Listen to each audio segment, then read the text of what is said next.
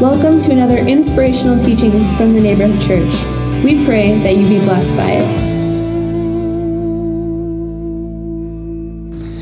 Good morning. Good to be with you on this May long weekend, and it's always good to see you Sunday people. I'm a Saturday person, and so it always feels like a different church on Sunday. You guys are the morning people. Anyway, so it's good to be with you, and good to have an opportunity to share. I was out at Martinsville this morning, so got to experience Pastor John's schedule. And based on the topic that we're giving this morning, which is, how does the church relate to government? I finished slightly late out there, and so the qualm of conscience is: do you speed to church, or do you obey the law and not speed? So anyway, I won't tell you what I did, but we got here. So anyway, Romans chapter 13. This is where we're at in our journey in Romans, and it is a tricky passage. I should back that up. It's a tricky passage for us in Canada. It's less tricky passage for many of the Christians around the world that are in a situation that much more closely resembles Paul's. But for us in Canada, it's a tricky passage because we can read it wrong, because we're in such a different situation from the situation that Paul is in and is writing in. So let's just turn there. Romans chapter 13. If you have Bibles or phones or tablets or whatever you're using these days, let's go there and let's just read through it. And I don't think it's gonna, maybe it will appear up there, but I didn't give anything. So we're gonna actually look at our text, and we're actually gonna go back and forward in a few different texts this morning. So let's read the passage, these 7 verses, and then we'll go through it. So, let every person be subject or be subordinate to the governing authorities, for there is no authority except from God, and those authorities that exist have been instituted by God. Therefore, whoever resists authority resists what God has appointed, and those who resist will incur judgment. For rulers are not a terror to good conduct, but to bad.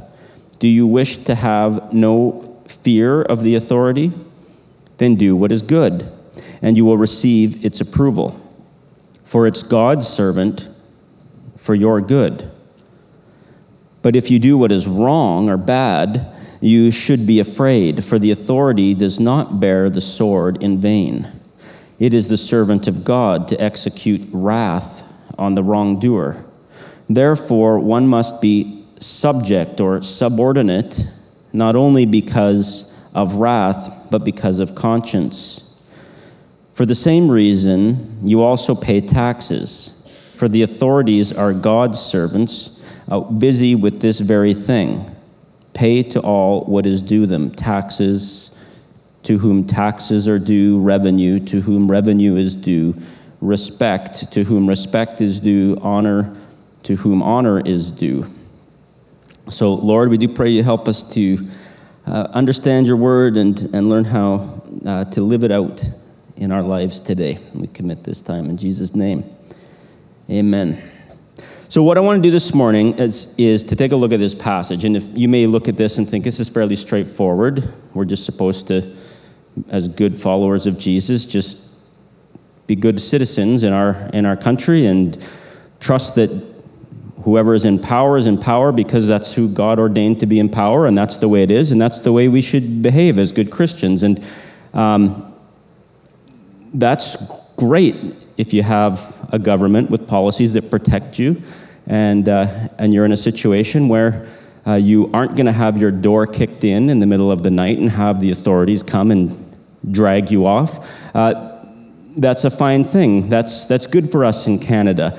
There's a little complication, though, when many of our Christian brothers and sisters are experiencing something different, and Paul himself was in a context that was quite different. So what we want to do is we want to look through this passage sort of broadly. We're going to look at the world in which Paul was writing, and then more specifically even into the context of Rome, the Roman Christians that he's writing to. And then we want to look through this passage, and I take us through what Paul, I'm going to suggest what Paul is not saying, and we're going to look a little bit more broadly at what the New Testament says about the church's relation to the government beyond this passage. If this was the only passage we had in the New Testament, it'd be straightforward. It would just be what it is, and we'd have to deal with it. The challenge is that what is written here, at least on a superficial level, is outright contradictory, or at least in tension with what we find throughout most of the rest of the New Testament, including Paul's own writings. So taking it just at face value makes it a challenge to read what Paul and Jesus say elsewhere. So we want to go through and say, this is what Paul, I think, is not saying. And then we want to say, this is what then what we think Paul is saying, and then we'll end with saying, well, what does that mean for us then today? So what we want to do is then start with this broader picture.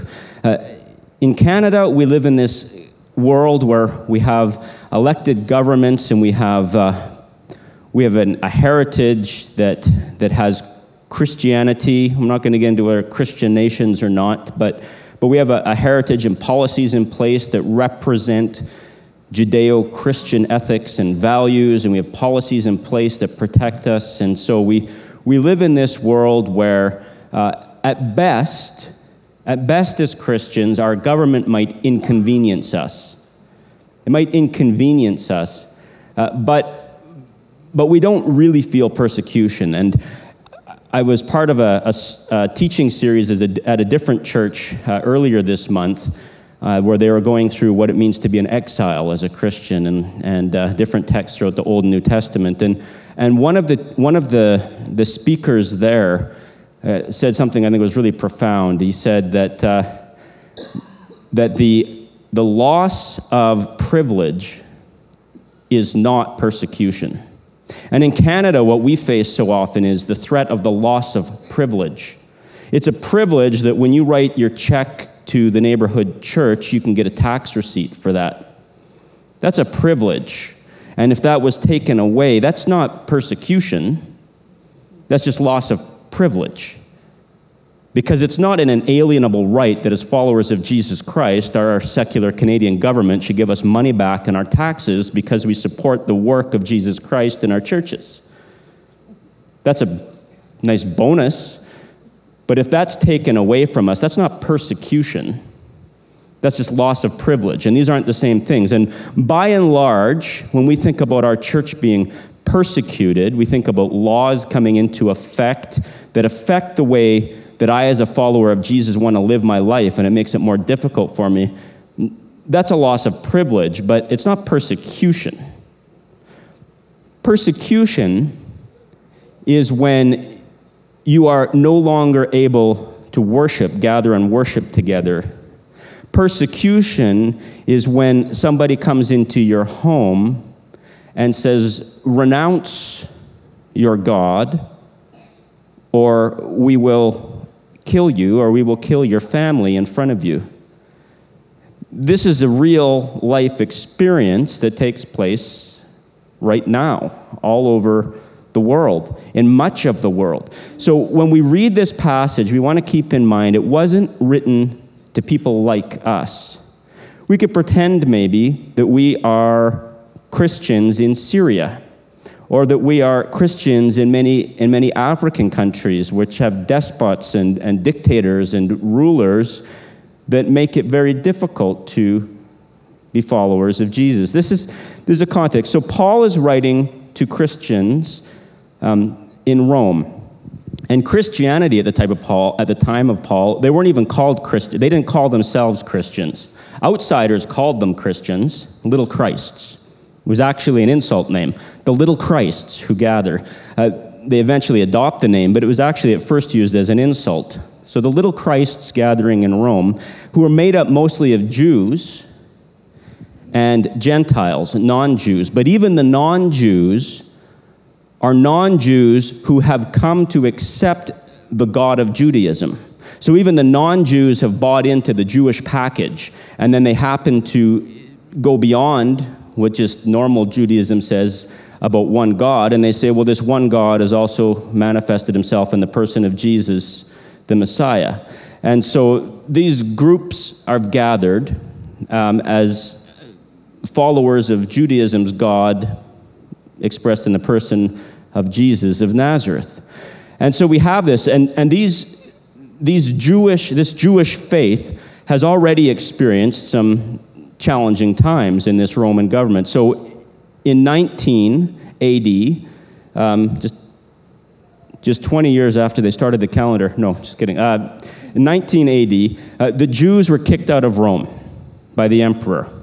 They had caused some kind of disturbance. We don't know what exactly the disturbance was, but they'd been kicked out of Rome for disturbance. Now, Rome boasted being a tolerant government. Tolerance was very important to Rome. We are a tolerant government. And by that they meant we are tolerant of all views so long as they don't impede our own. We are tolerant. We're happy for you to do whatever you want so long as it doesn't get in our way. If it does get in our way, then it will be a challenge for you. And the way that they handled challenges was that they nailed people to a cross. So in 19, the governor, Tiberius, had kicked the Jews out of Rome. This is the same, or the emperor, this is the same emperor who was in power when a man by the name of Jesus of Nazareth was nailed to a Roman cross. And do you remember what was put above his head? King of the Jews. Jesus' crucifixion was a political statement. You didn't get, it's an unfortunate translation we have in Luke. Jesus wasn't crucified between two robbers. You didn't go to the cross for stealing bread. You went to the cross for defying Rome. And so that sign above Jesus' head, King of the Jews, was a political statement. And we have writings of these crucifixions. And the crucifixions are displayed, we always just think of them as this sort of crossbeam, but as the ancient writings talk about it, they would nail them up to these pieces of wood in dishonorable and humiliating postures as like big bullies. They would nail you up to a cross as a laughingstock, and the intent was to strike fear into the hearts of anybody who would even think about going against Rome. So we have Tiberius, and Tiberius has kicked the Jews out, and he's the emperor under which Jesus of Nazareth has been nailed to a cross. The founder of Paul's movement, the founder of the movement of all these followers of Jesus, has been nailed to a Roman cross. And then just about 4 or 5 years before Paul is writing Romans, the Jews had also been kicked out of Rome again. They'd been kicked out, and we actually see this in the New Testament in Acts chapter 18, where Paul meets Priscilla and Aquila, who had been expelled from Rome. And we see this also in secular Roman sources, where they talk about how Claudius, is now the emperor, has kicked out the Jews because of instigations under a man named Chrestus, which is maybe a misspelling of Christ. So somehow, twice now, in living memory, in short-term memory, the grandparents and the kids of the same people have been kicked out 2 times in Rome. Jesus, the founder, has been nailed to a Roman cross. Rome was not a safe place. And now the emperor is Nero.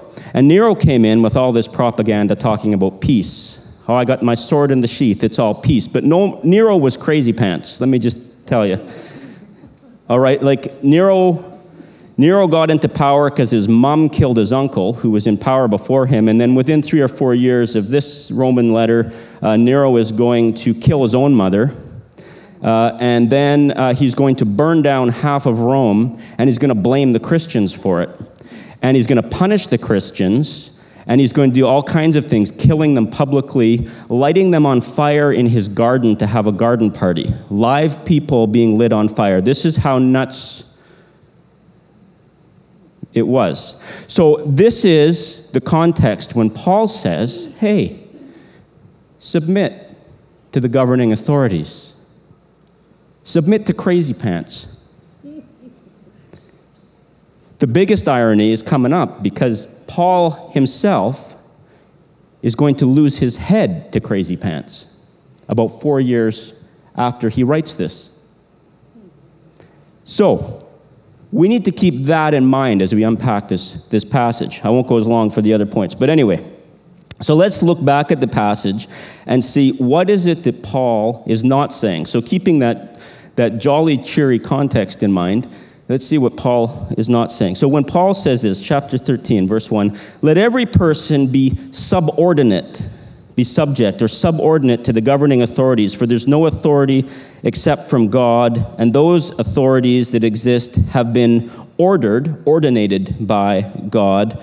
Therefore, whoever resists authority or resists what God has ordered or put into order, and whoever resists, the word resist is also whoever disorders or goes against and will incur judgment. So what is Paul not saying here? First of all, Paul is under no illusions that the government is good. Paul is not saying be subordinated to these governing authorities because, underneath they're good people. They're not good people. Paul is under no illusions that they're good people. They're bad people. They are evil people. So he's not saying that. And he's also not saying blindly do whatever they say. He could have used different words. He could have used words stronger, obey words, but he doesn't use those. He uses these words about order and suborder. If you're budding Greek scholars, you can say the word comes from the verb form of tasso, not tassimo, but tasso, which is really about order. And all of these different words, they show up 4 times in these couple of verses. And so one scholar puts it, it's kind of like picturing the librarian. The librarian has instituted a system to order the books. By putting the books in, the librarian is not necessarily endorsing the content of each book that he or she shelves, but there's a system of order. So we need to go a little bit beyond here, this passage, to get a bigger picture of what the Christian idea of the world looks like. If we go over to Colossians, in Colossians, Paul tells us in Colossians chapter 1 that God has ordered the whole world. And this is the whole creation story going back to Genesis. But God is responsible for making any order at all in the world. It'd otherwise just be chaos. So God has put order in the world. Through Jesus Christ, all powers and all authorities ultimately owe their existence to God through Jesus Christ. So ultimately, God is behind all order in the world, even when that order has decided to become corrupt, even when the library books have been shelved on the wrong spots on the shelf. The concept of order is bigger. God is ultimately responsible. But where I actually want you to turn is to 1 Corinthians chapter 15, because Paul here again uses this same language, the tas language, the tasimos, not the Keurigs, the tas language of order. And he's talking about the end of the world when it all comes to be. So starting in verse 20, but in fact, Christ has been raised from the dead, 1 Corinthians 15:20, the first fruits of those who have died. For since death came through a human being, the resurrection of the dead had also come through a human being. For all die in Adam, so all will be made alive in Christ, but each in its own order. Christ, the first fruits. Then it is coming, those who belong to Christ. And when all those who belong to Christ come, it's the end. But the end has a bunch of things that have to happen before it's the end. What has to happen? He hands the kingdom over to God the Father after, first, he has destroyed or depotentiated or taken away the power of every ruler and every authority and every power. Paul's under no illusions that these governing powers are good. Earlier in 1 Corinthians, he talks about the rulers of this age have their minds blinded and darkened, and in 2 Corinthians, he's under no illusions that they're good. But at the end, Jesus is going to put all of these powers and authorities into order. For he must reign until he has put all his enemies, he has subordinated all of his enemies under his feet. The last enemy to have its power taken away is death. For God has put all things in subordination to his feet. But when he says all things are in subordination, it is plain that this does not include the one who put all things in subordination. When all things are subordinated to him, then the Son himself will also be subordinated under him, so that God may be all in all. What Paul says elsewhere is that God ultimately is responsible for all order from its inception, and at the beginning and at the end, God is going to make sure everything is ordered again. We're going to have a very nice library. In the meantime, though, it's all jumbled up. In the meantime, it's messed up. But Paul says, don't despise order of itself. Be subordinated. And we're going to come back to what that means specifically to these evil powers. What does that mean to subordinate to these government? But meanwhile, keep in mind, God is the God of order and is going to put order where it belongs. So that's the first one. The second bit of verses. For rulers are not a terror to good conduct, but to bad. Do you wish to have no fear of authority? Then do what is good, and you will receive its approval. Do what is good, and you will receive its approval. Let's say what Paul is not saying. What Paul is not saying, even though on the surface it seems like he's saying it, but what he's not saying is, listen, if you're good, they'll leave you alone. If you're good, no harm will come to you. If Paul's saying that, then pointedly he's wrong. Paul himself is going to be good, and in a few short years after penning these words, going to lose his head to the very emperor and government that he's writing about right now. Nero is going to lob Paul's head from his body. He's going to be good, and it's going to end with his martyrdom. So he's not saying that. So what is he saying? We want to go again broader. Let's get the early Christian idea of how do these things relate. So take a journey to the right here. 2 Peter chapter 2. So 2 Peter chapter 2, and we'll start in verse 11. Beloved, I urge you as aliens and exiles, aliens and strangers. This is how you're to perceive yourself in this world. Aliens and strangers, to abstain from the desires of the flesh that wage war against the soul. Conduct yourselves honorably among the Gentiles, so that though they malign you as evildoers, they may see your honorable deeds and glorify God when he comes to judge. For the Lord's sake, accept the authority of every human institution. So this sounds very much like Romans 13. Whether the emperor as supreme or the governors is sent by him to punish those who do wrong and to praise those who do right. For it is God's will that by doing right you should silence the ignorance of the foolish. As servants of God, live as free people, yet do not use your freedom as a pretext for evil. Honor everyone. Love the family of believers. Fear God, honor the emperor. So here we have a passage that's quite similar again to what Paul is saying in Romans chapter 13. And it's saying, and Peter is even less optimistic. He goes on to say, basically, this is what it's going to be like when you're suffering. And in your suffering, behave in this way. Paul here is saying, what is he saying when he says to be good? Be good to these authorities.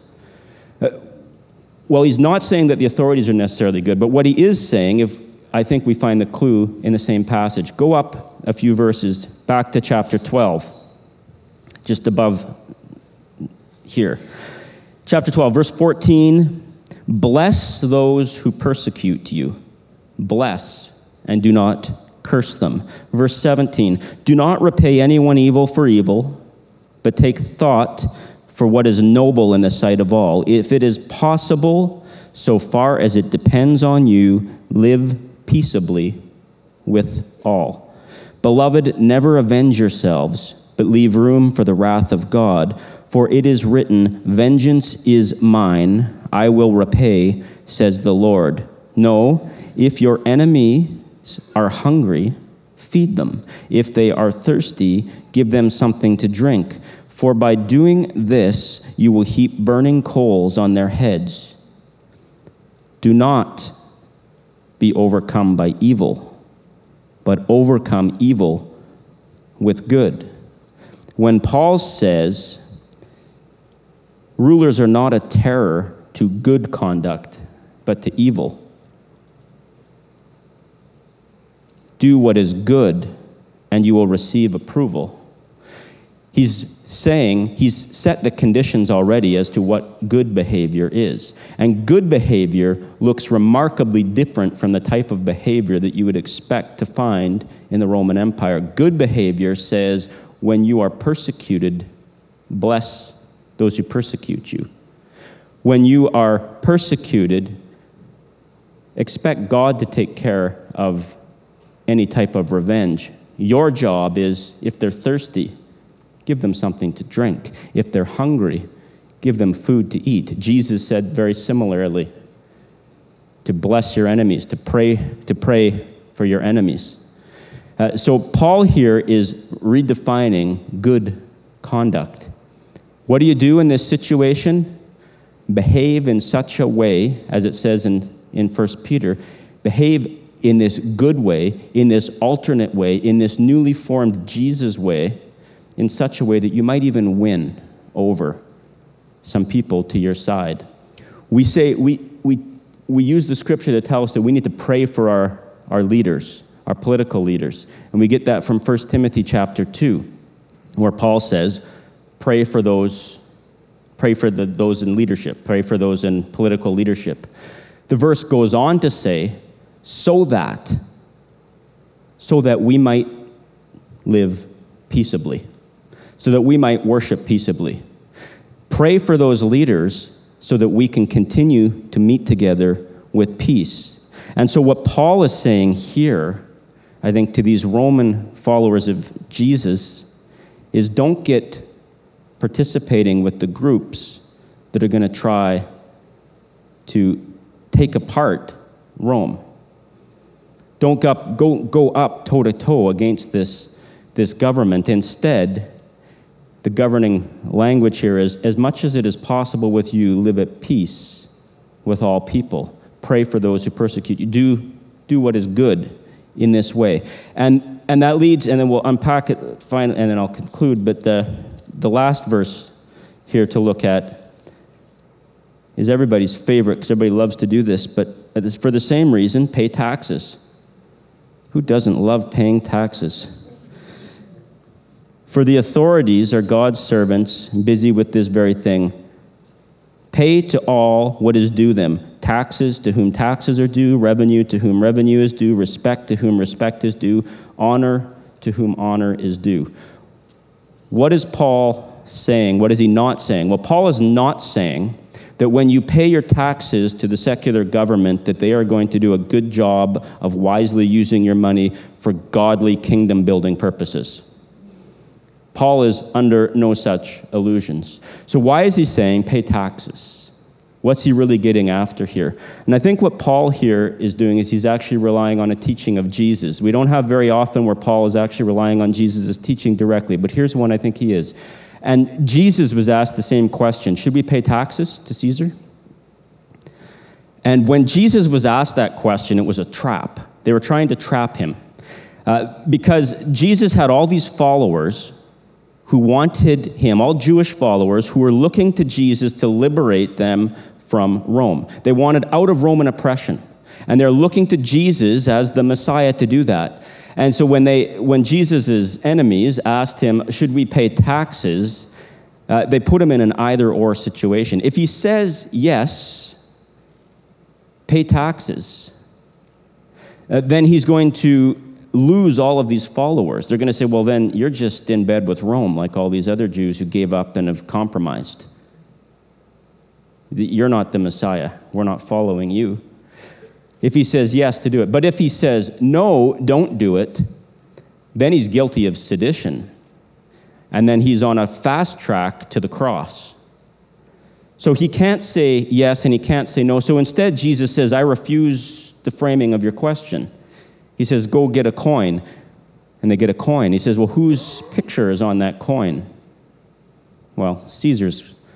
Give to Caesar what is Caesar, and give to God what is God. And in one fell swoop, what Jesus does is he says, your question is stupid and irrelevant because this money, these taxes, these positions of authority are absolutely meaningless in the kingdom that is coming. In the kingdom that I'm bringing, this is monopoly money. In the kingdom I'm bringing, this money has no currency. These positions of authority have no currency. They're only good here while you're playing this little game of Monopoly, but they're not good in the long term. They're not good in the kingdom that is coming. And so he just gets rid of it. Pay taxes. It's irrelevant. He says earlier, store up for yourself treasures in heaven where moth and rust will not destroy. This stuff is not worth it. It's not going with you. It has absolutely no value. And what Paul is saying here is, well, sure, pay your taxes and give honor. Give honor to the governor. He's not saying these elected officials, or in Paul's case, unelected officials, are good. He's not saying they're worthy of honor. They're not. They're crazy. But he's saying give that honor while you're in this system. Again, in chapter 12, at the beginning, in verse 2, do not be conformed to this world. It says this world, implying another one is an option. Do not be conformed to this world. This world has taxes, has crazy leaders, has messed up systems. That's this world. What Paul says elsewhere is your citizenship belongs somewhere else. Your citizenship is in heaven. He says that in Philippians, which is a major Roman colony. Your citizenship belongs elsewhere. That's where your allegiance lies. In the meanwhile, though, do your best to live at peace with all people. In the meanwhile, you give honor to these officials, not because they're worthy of honor, but just because you're stuck in the disordered library system that you're in. We're stuck here. Don't worry. Jesus is coming. He's going to sort it out. He goes on right after this to say the time is short. The time is short. Our day of salvation is drawing near. Put up with it. Put up with it. As much as it's in your power, as much as it's possible, live at peace. When they're discourteous to you, be courteous back to them. Meet their wrath with love.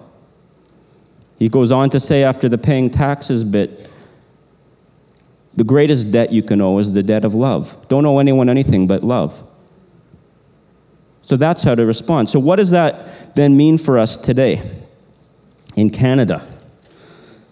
Well, I think a couple of things. One is, when we think about this, we need to acknowledge where our citizenship lies.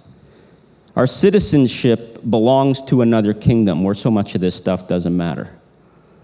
Our citizenship belongs elsewhere. Now, we can say that in Canada we have a democracy unlike Paul, and therefore we can get into some moral debates about, well, to what extent do we influence then? We're in a different position. We should be influencing, and we can influence. That's part of it. But what hasn't changed is, and maybe this will be offensive, but democracy is no more a part of that next kingdom than is a totalitarian regime. Think about democracy. That means you and me. That means these fallen people, these messed up people. We get to choose and that's supposed to make it better? No. I'm sorry, that's not the kingdom that's coming. Democracy is no greater a system. It's just as disordered as any other system. So democracy isn't where we put our hope. Our hope is on another kingdom. But in the meanwhile, we're part of this system. We do our best to treat it in honor and respect and give that. So that's the one piece we need to take with it is what hasn't changed. It doesn't matter what system we're in, whether in Paul's or our own. How we respond doesn't change. How we respond, as it says in Peter and here in Romans, how we respond is when they're offensive, we meet them with love. When they are hungry, we give them food. And when they're thirsty, we give them water to drink. We act in love, and maybe, just maybe, we'll even win some over to that other kingdom that's coming. Which, and I'm not on Facebook, so I'm not looking at anybody because I don't know what you're on, but let me just say, Facebook has probably not been our friend in the faith.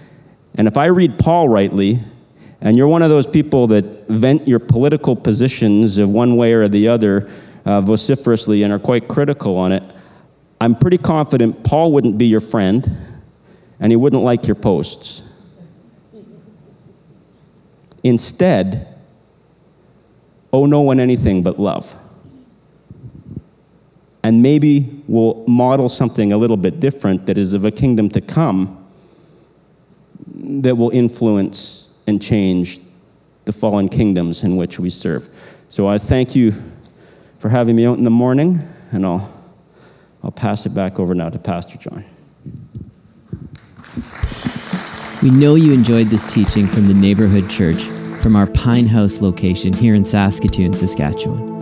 To touch base with us from anywhere in the world that you're listening, or maybe you're just at the gym or in your car, you can text the word Pine House to 306-800-5296. There you can fill out our digital Connect card. Or if you want to give it a distance, or maybe you've been working weekends or just can't make it to the city, text the initials TNC to 705-230-8977. Through that little portal, you can give or tithe or even give to missions.